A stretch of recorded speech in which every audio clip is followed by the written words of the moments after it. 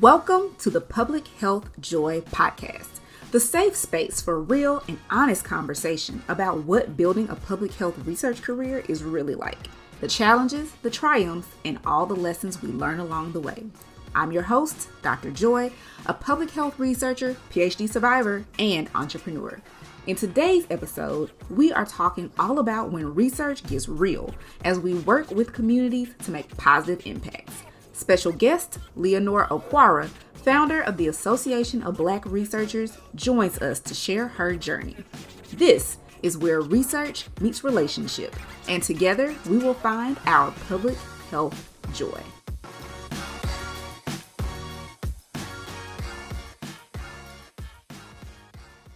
All right, well, we are going to get started. Welcome to another episode of the Public Health Joy Podcast. And I know I always say that I'm excited about guests, right? But this one, I'm super excited because I got the homie, I got the sis, I got Leonora Okwara with us today, founder of the Association of Black Researchers. I'm repping the logo, repping the t-shirt. And this is what's so crazy to me. I usually tell how I met the person. I don't even remember how I met you. Like I feel like you've been in my life whole life. That's what I feel. Yeah, that's how I feel. I'm thinking back. I mean, Joy, I know you were on when I was doing podcasting, nothing like you. So no one go look it up because it is totally like, ugh. But you were on the podcast and I'm like, how did we even connect? We've only known each other 2 years. Yeah. And I don't know how that happened. I don't know. Yeah, but you're my best friend. Like my best friend I've never met, and I've never connected with anyone like this. Mm-hmm. So I'm just so happy to be on. Thank you so much. Yeah, absolutely. Great. Absolutely. But we have done, quite a few things over the past 2 years that we've known each other. We've done research roundtables. We've done going Clubhouse when Clubhouse was popping. I don't know if it's still popping because I don't know either. But no. But when we were doing Clubhouse together, just and you were on the Communities of Color panel, the summit I hosted. Yes. Mm-hmm. So we've done a lot of things together, and it's just crazy. But also one of the things that I love about being in this space and being in public health, being an entrepreneur, being a consultant, is being able to network and connect and build these relationships, like these professional relationships, because you never know. And I mean, like people get on social media and they're like, oh, I'll follow you and you follow me back, or connect with you, I'll connect with you back. But what happens when we take these relationships offline? Like this happens, like this energy happens, this magic happens. Exactly. And then it feels, and especially when you have such a good vibe and such good energy with somebody else, and you feel like, oh, like you're the missing piece to my puzzle. You know what I mean? Like that's what it feels like. That's what it feels like. Yeah. I agree. So definitely so excited to have you on this episode. So I'll let you go, since I don't really have a story about how we met because I don't remember. You can go ahead and talk about yourself and tell us about who you are and what you do. How much time do I have? No, I'm playing. So like Joyce said, my name is Leonora Okwara. I have been in public health research, for over 15 years now. And when I say public health researcher, I consider myself a researcher, even though I've never been a PI, I've never applied for a grant where I'm listed as the main researcher, but I have been research support staff this whole time. And we are important too. I started out as a research assistant, knocking door to door. Like I literally was out there, y'all, just knocking on people's doors, trying to recruit them for research studies. And they were looking at me like, little girl, why are you here? We're not involving ourselves in this. You're from which university? We don't want to be bothered because I don't know, you guys, if you're going to use us as guinea pigs or not. So that was very important for me, because I realized what the community's perception of research was. And as a research assistant, that being my first job, that was very impactful, and that changed the trajectory of my career. And then, I became a research associate and a coordinator. So I had my own study that I was planning and responsible for. And I realized what all went into running a research study. Getting the grant is very important. But what happens afterwards, like actually doing what you said was going to happen in the grant, is a whole other beast. So I really took my role seriously as a research support staff. Then I became a program manager. So now I'm managing research labs, managing students and interns and volunteers and multiple studies, managing, the building, like, oh, we need to put in work orders. So it wasn't just research studies, it was everything that kept a research program moving along. And so I've been doing that for, as I said, over 15 years now. I'm currently a program manager at an academic institution that conducts clinical trials. So I'm involved in a lot of contracting, all of the regulatory responsibilities, working with students, speaking with industry. So that is what I've been doing as far as my career is concerned. I've had so many different opportunities because my husband's in the military. And Joy, you know this, like as a military spouse, like we just go where the military tells us to go. We have to deal with what the military tells us to do. And so I had to decide like what role would be good for that. What role is flexible? What field is flexible? And public health is it. There's so many things to do in the public health field. And so research just naturally fell into place. So as we moved multiple times every 2 to 4 years, I was able to find something. And that also contributed to my perception, my experience, my journey in public health research and networking and building communities. Yeah, absolutely. And you said a whole bunch of stuff that I'm sitting here trying to take notes so I don't forget like which points I want to make. But number one, like you said, you consider yourself a public health researcher, even though you've never been a PI. And I think sometimes that can be a misconception, like, oh, I got to have a PhD to do research. Oh, I got to have this particular credential to do research. Anybody can be a public health researcher. It just means that you ask the questions. Yes. Do the research. Our community members are researchers. If they get engaged in the research process, then they are researchers. So, it really comes with that mindset shift, for people who are like, oh, I want to be a researcher. Baby, you already are.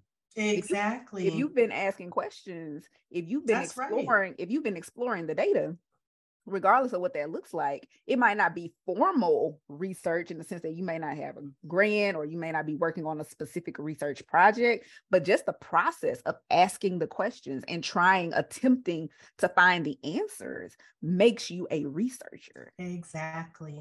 And we don't talk about it in that sense. We don't. Yeah. It's really an umbrella term.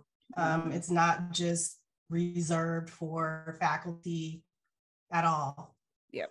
At all. So just being aware of that mindset shift. And then the second thing that I wanted to mention is that you had said about, when you get a grant or when you're doing research, it looks a lot different when you're actually doing it. And I remember when I was on your podcast or a guest on your podcast, and one of the stories I told was when I became a community based participatory research coordinator, and one of my job responsibilities that I was not prepared for was I was making sandwiches. I was like, we had these community meetings, we got to feed these people. We didn't have the budget and the money to have stuff catered. So what was I doing? Going to the grocery store, buying meat, buying bread, making up the sandwiches, buying chips. I was like, this was not in the job description. No. Public health research. Grant. It was not in the grant. Public health researchers, sometimes you got to make sandwiches. Like you do. You got to make sandwiches. You got to go to the kids' basketball games. You got to go to church with your community members. You got to go to the cookouts. You got to do all the things that's going to help build those relationships with those community members. And those are things that are not written about in the textbooks. They aren't. And that was the thing I think I wasn't prepared for, because here I was 20. And, I started my role. I'm reading the protocol, making sure, okay, I have my checklist, and all of that is important, for you to really understand the protocol when you're going out into the community, because you can't go in there questioning things because they really won't trust you. Right. And so I didn't realize that building the connection, the relationships was important, because that wasn't a part of the grant. Now, mind you, I had no idea about a research protocol until that position. So I'm reading it like, this is what I'm supposed to do, like reading it as literal. And what I realized was, wow, the person they partnered me with, she was a member of that community. She lived in the affordable housing communities. And she showed me the importance of having conversations, attending those events. Like you were saying, Joy, they had so many back to school events in the neighborhood, and it was so much fun. And it got to the point where they were giving me a side eye at the beginning. And then as I started showing up outside of the research study, they called me the asthma lady, because it was an asthma study. So Joy, once you get a name, you're in there. Once you get a name, you are in there. That's the seal of approval. That's Look, good. And that was, yes, that was so impactful for me. So I'm grateful I had that experience at the beginning, because it changed my outlook on the position. And gave me a comprehensive view of what research is in the community. And a lot of people don't get that experience. So I share it anytime I can, but I also think it's important for people who are PIs and faculty level. They need to know that as well, that it's important for them to build those relationships. And I know you talk about that a lot in what you do. Yeah, for sure. And definitely being the PI and being, some of those upper level, more administrative, because a lot of times the PI never really sees anything, beyond the paperwork or beyond meeting with their staff. Right. And that can be harmful when it Absolutely. comes to research and working with communities, because then it's kind of like, oh, who's the person behind the veil, right? Who's the person behind the curtain organizing all these little things? And it's like, if we're not transparent, if we're not honest about what's going on and who is involved, and I'm gonna tell y'all now, if y'all got a PI, and when we say PI, that stands for principal investigator, for those who may not know, if you have a PI who does not want to get involved, does not want to get engaged with the community, that's a red flag. It's a red flag.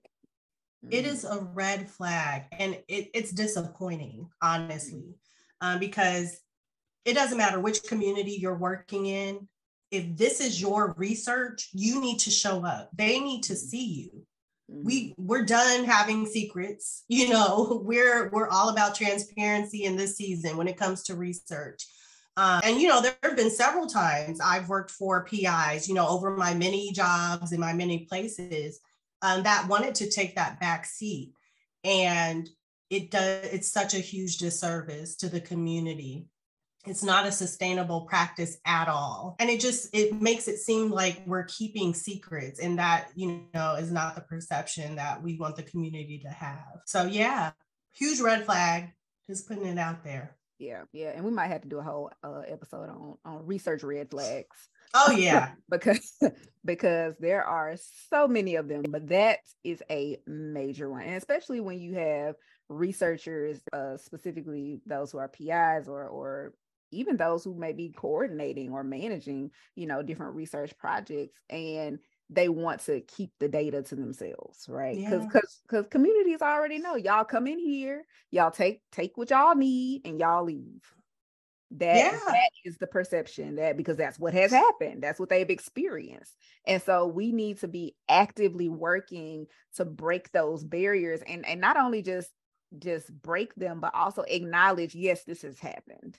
And I think sometimes people get lost in that. They don't even acknowledge this has happened. They're just like, oh, we're not like that. We're completely different. But how are you completely different? Like, right. How are you different? Exactly. And then show it in your actions. when you mention, communities say you come in, take everything and leave, like I've actually had a community say that, like, okay, you guys are from this institution, but when this other institution came, they were very condescending to our patients. They were very disorganized. So we're going to give you a chance, but if y'all mess it up, you could count us out of research, period. Like, we are not participating in anything. Don't call us, none of that.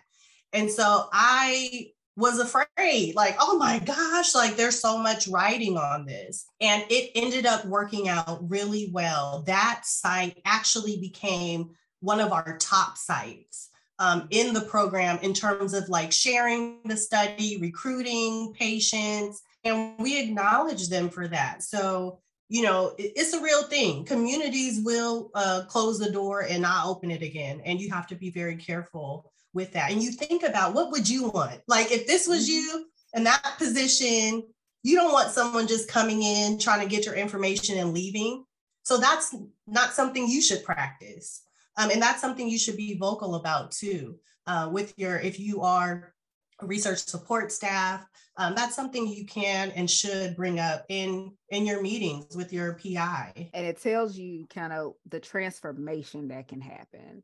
Like, what can happen when we actually become transparent about what we're doing in research, about our goals, and also for us to take a step back and make sure that we're positioning the community in a place where they're in the driver's seat. And that's why, CBPR, community-based participatory research, is so important, because I've seen the results of that, where the community is now the leader in the effort.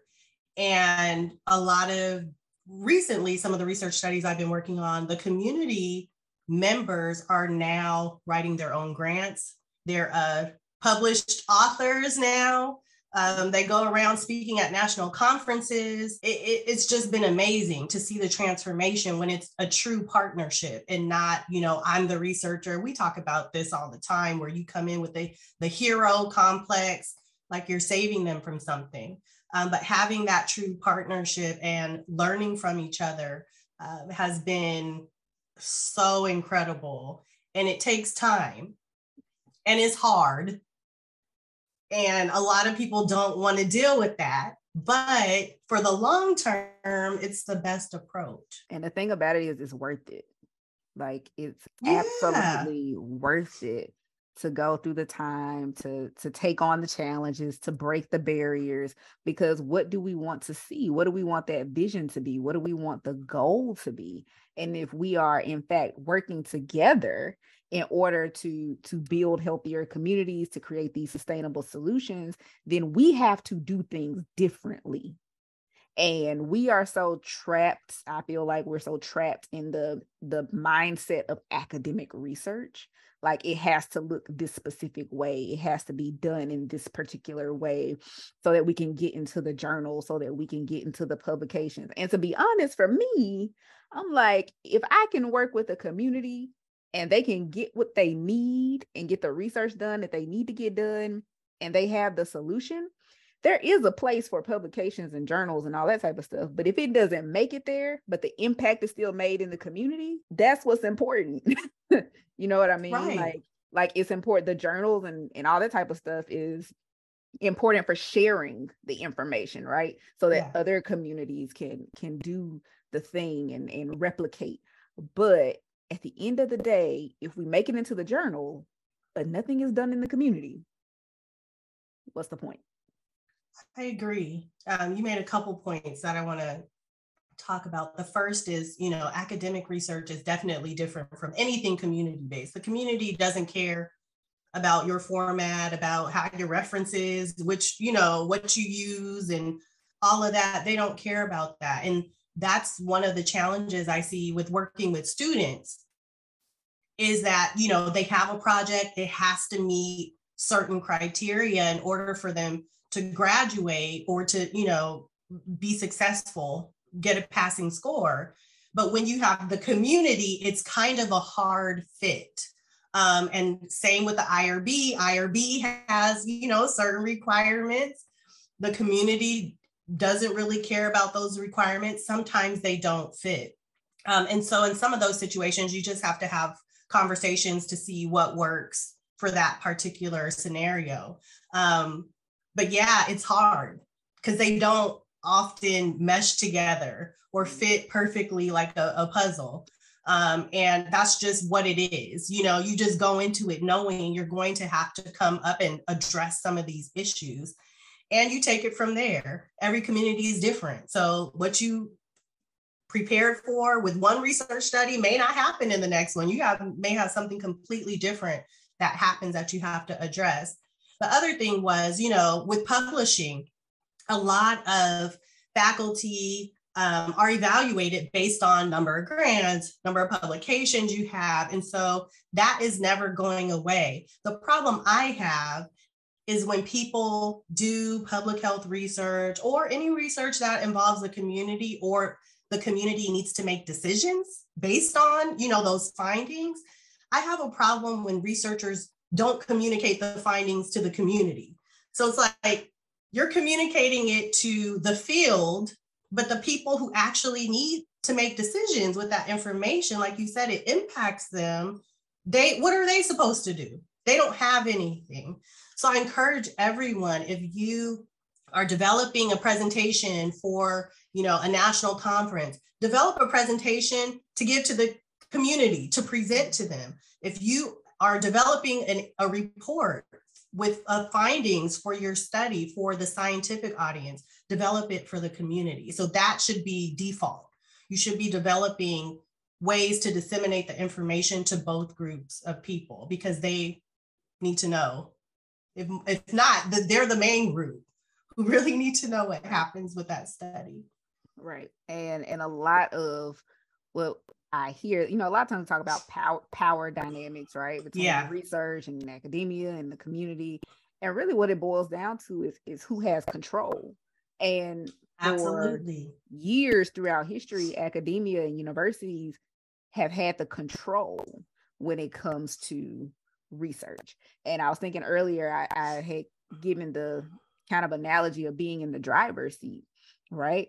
And so a lot of times it has been, if we're thinking about a car, academia and universities have been in the driver's seat of the car, and the community has been completely on the outside.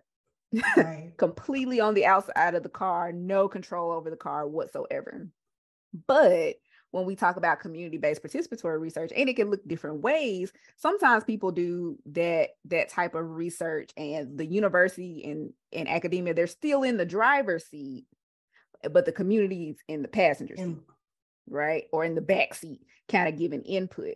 But when we start to look at what it truly means to have community engaged, community led, community driven, you know, research, that means the community's in the driver's seat. You know what I mean? The community has the control. And we as academia or universities or whatever, the researchers, we're either in the passenger seat or in the back seat. Hopefully we get to the point where we on the outside of the car. That's the goal. Because we don't want this same history to continue to repeat itself for years to come, where the community members are not in the driver's seat. We don't want that. Exactly. And I just praise institutions that recognize that, and they're making a conscious effort to truly partner with the community. And ultimately, sustainability lies in the community being able to take that and implement. Like, that's what we want. And what I found, which was fascinating to see, there were some researchers we were working with who were working on this new study, looking at supplements, and they were in the part of the process where they were getting ready to write the grant. And so our team said, how about we bring in some of these patients that will benefit from this study, and you present to them. You let them know what you're going to do. You ask them questions and let them give you feedback. So they said, okay. A lot of times researchers, faculty don't want to hear from the community, first of all, it takes a lot of effort. Second of all, what do I say? I'm speaking this scientific speak.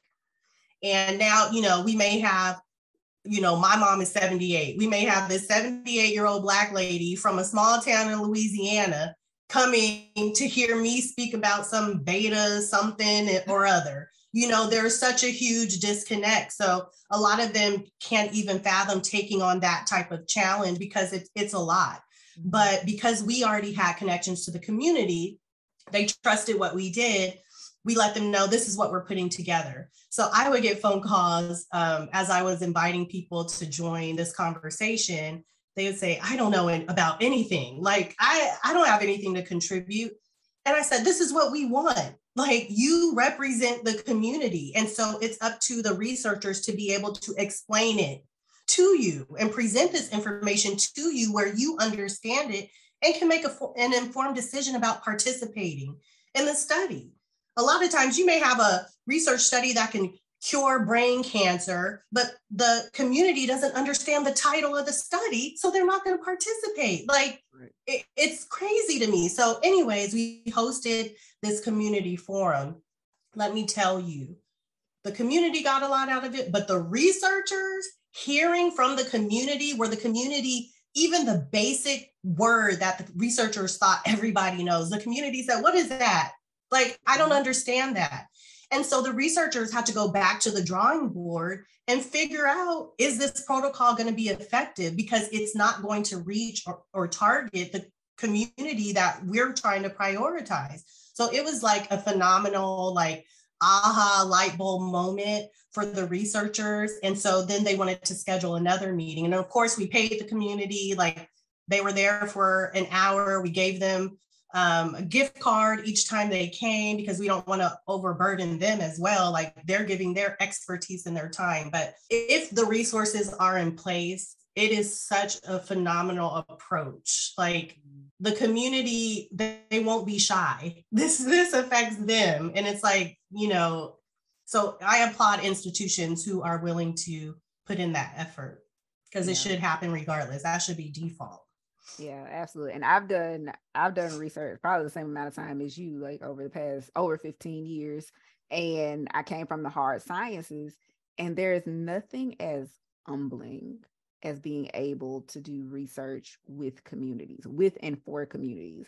Like, it's hard to explain, like, unless you've done it and unless you've experienced it, you can't understand the power that it holds to be able to work with and for communities, to hear their voices, to understand where they're coming from. Because there are so many researchers who come into a space or into a community and they say, okay, this is the problem that we see. But then when you start hearing community voices, they're like, I don't agree.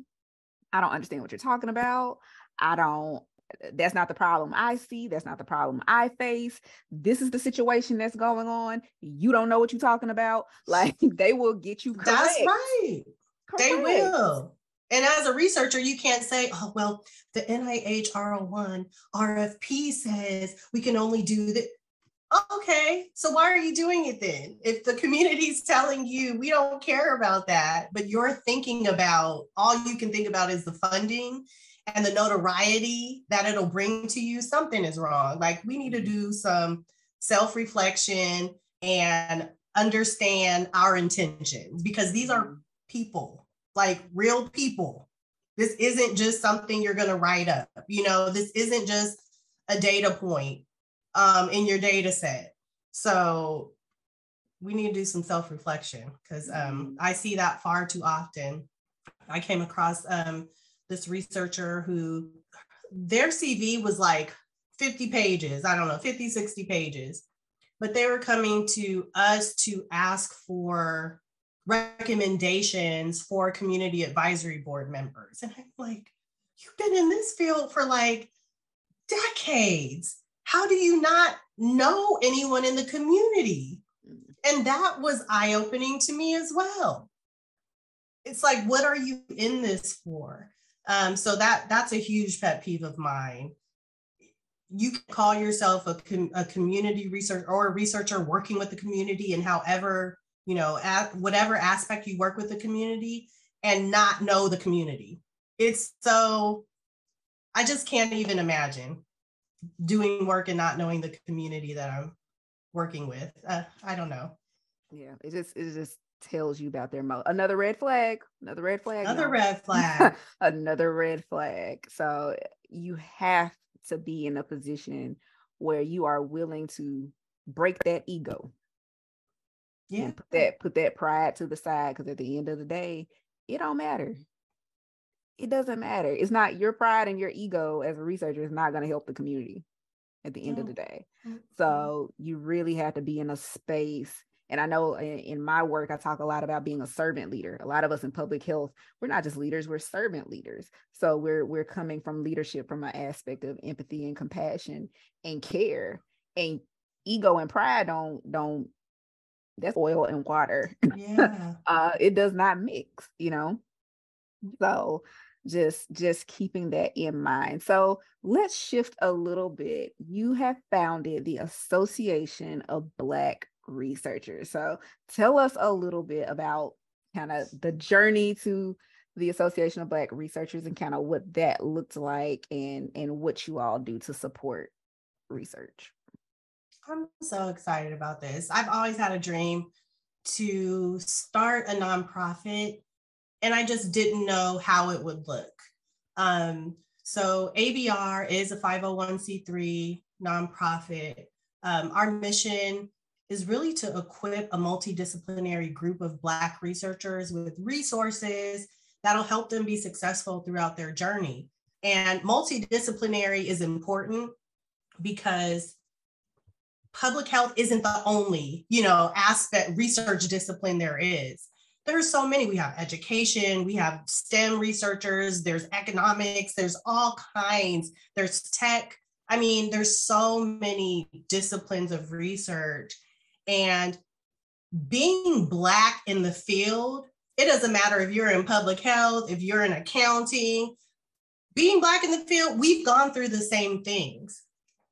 And so I just feel like having and learning and networking with a community of Black researchers, no matter the discipline, is so important because you guys can relate about your journey. But then also, we know research is a collaborative field. You write grants, you need co-Is, you need consultants, you need community experts, you need collaboration. And so this is just another way to open up the opportunity to meet people, because over the years, as I've moved, that's been one of the biggest issues that people have had and have talked to me about is, I don't know anyone. Who do I partner with? I don't know anyone in the community. I don't know a researcher who has expertise in engineering. And I just felt like this organization would be a central place to meet people like that. The other thing that I've heard over the years is that is about resources. Some people come to me and they say, I just happened to show up at this meeting early and talk to a person who told me about a program that offered free tuition for my program. And I wouldn't have known that if I didn't show up early.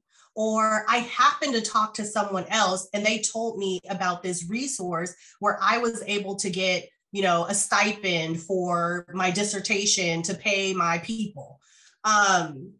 And to me, it was just like, wow, there's so many opportunities, so many trainings, so many resources, so much financial help out there that we aren't coming across that at all. It's just by coincidence. We happen to come across it.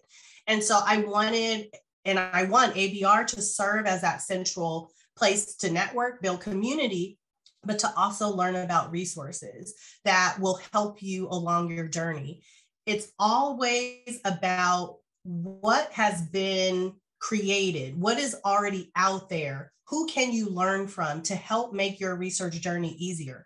Every time I moved Joy, I started from zero. Like I didn't know what I was doing. And there was no one around who would say, Leonore, you talk to this, person in finance for the grant and your budget.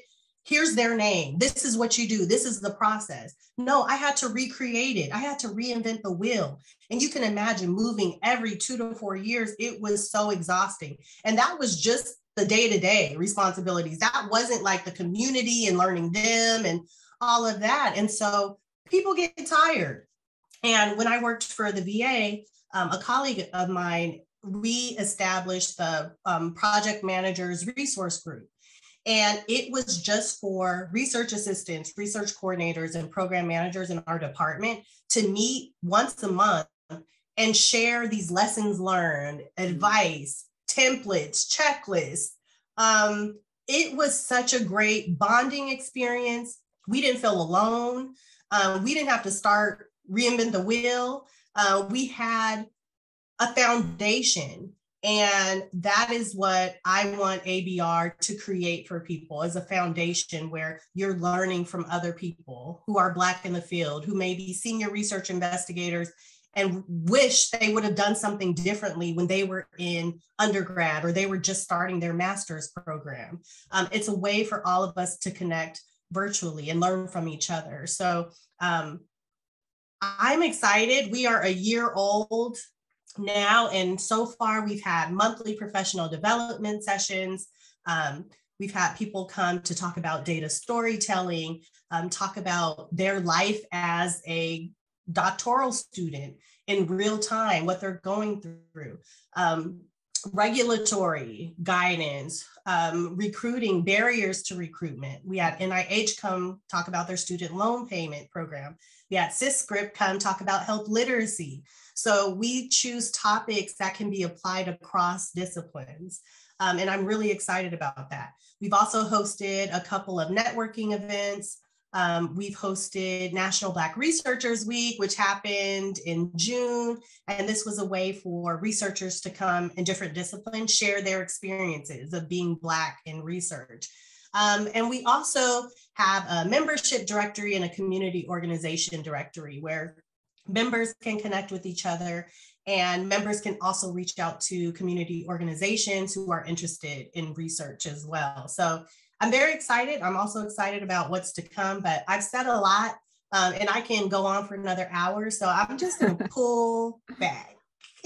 Well, I hope our listeners, when they're listening to this podcast episode, hear all the wonderful things that ABR offers. Like, the resources are here. Like, we are in this space creating these resources, creating these opportunities, creating these spaces, because these spaces have not traditionally been here for us. Right. So this is the opportunity. So if someone was interested in joining the Association of Black Researchers, also known as ABR, where do they go to get more information? How do they join? What are kind of the options? Right. Yeah. So our website is blackresearchers.org. We are membership based, and I did that for a reason. As a researcher, I'm always thinking about sustainability. And so it is membership based. There is a fee for students. There's a fee for professional researchers, but that helps keep our organization afloat without having to rely on grant funding and other funding, because I don't want this to shut down. So we have our consistent income through the memberships, but we also apply for grants. We have donors, we have, sponsors and things of that nature, but you can join by becoming a member. But if you aren't ready, we also have our email list. So if you go to our homepage, scroll down, put in your email, you'll be added to our listserv. We send out opportunities all the time. That way, we also invite you to our professional development sessions, so you can get the knowledge too. We are not here to hold resources back from anyone. As I said, it's all about transparency. So even if you aren't a member, you can still benefit from being on the listserv. We have organizations, companies reach out to us and say, hey, we have this opportunity, send it out to your members. So I would just encourage you to get on the listserv so you can just stay in the know with what's happening. Awesome. So definitely, if you are listening, make sure you check out blackresearchers.org and get more information about Association of Black Researchers. So we're going to get ready to wrap up this conversation, but I got to ask you one final question. And that question is, what brings you joy in your work?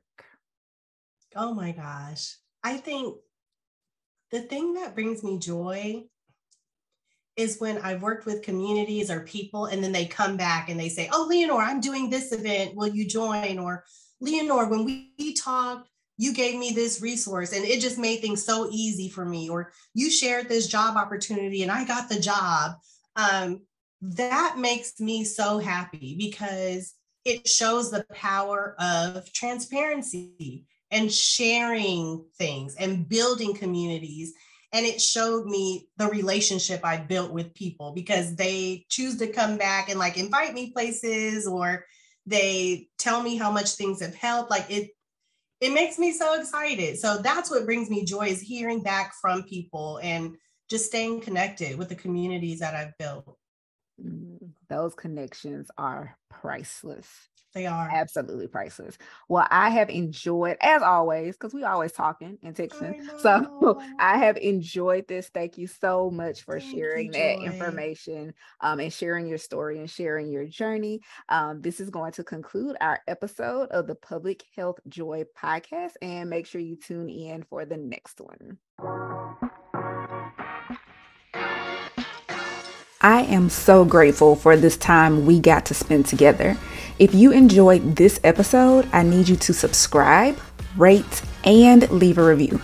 For more information on building a public health research career, visit www.joywashington.com.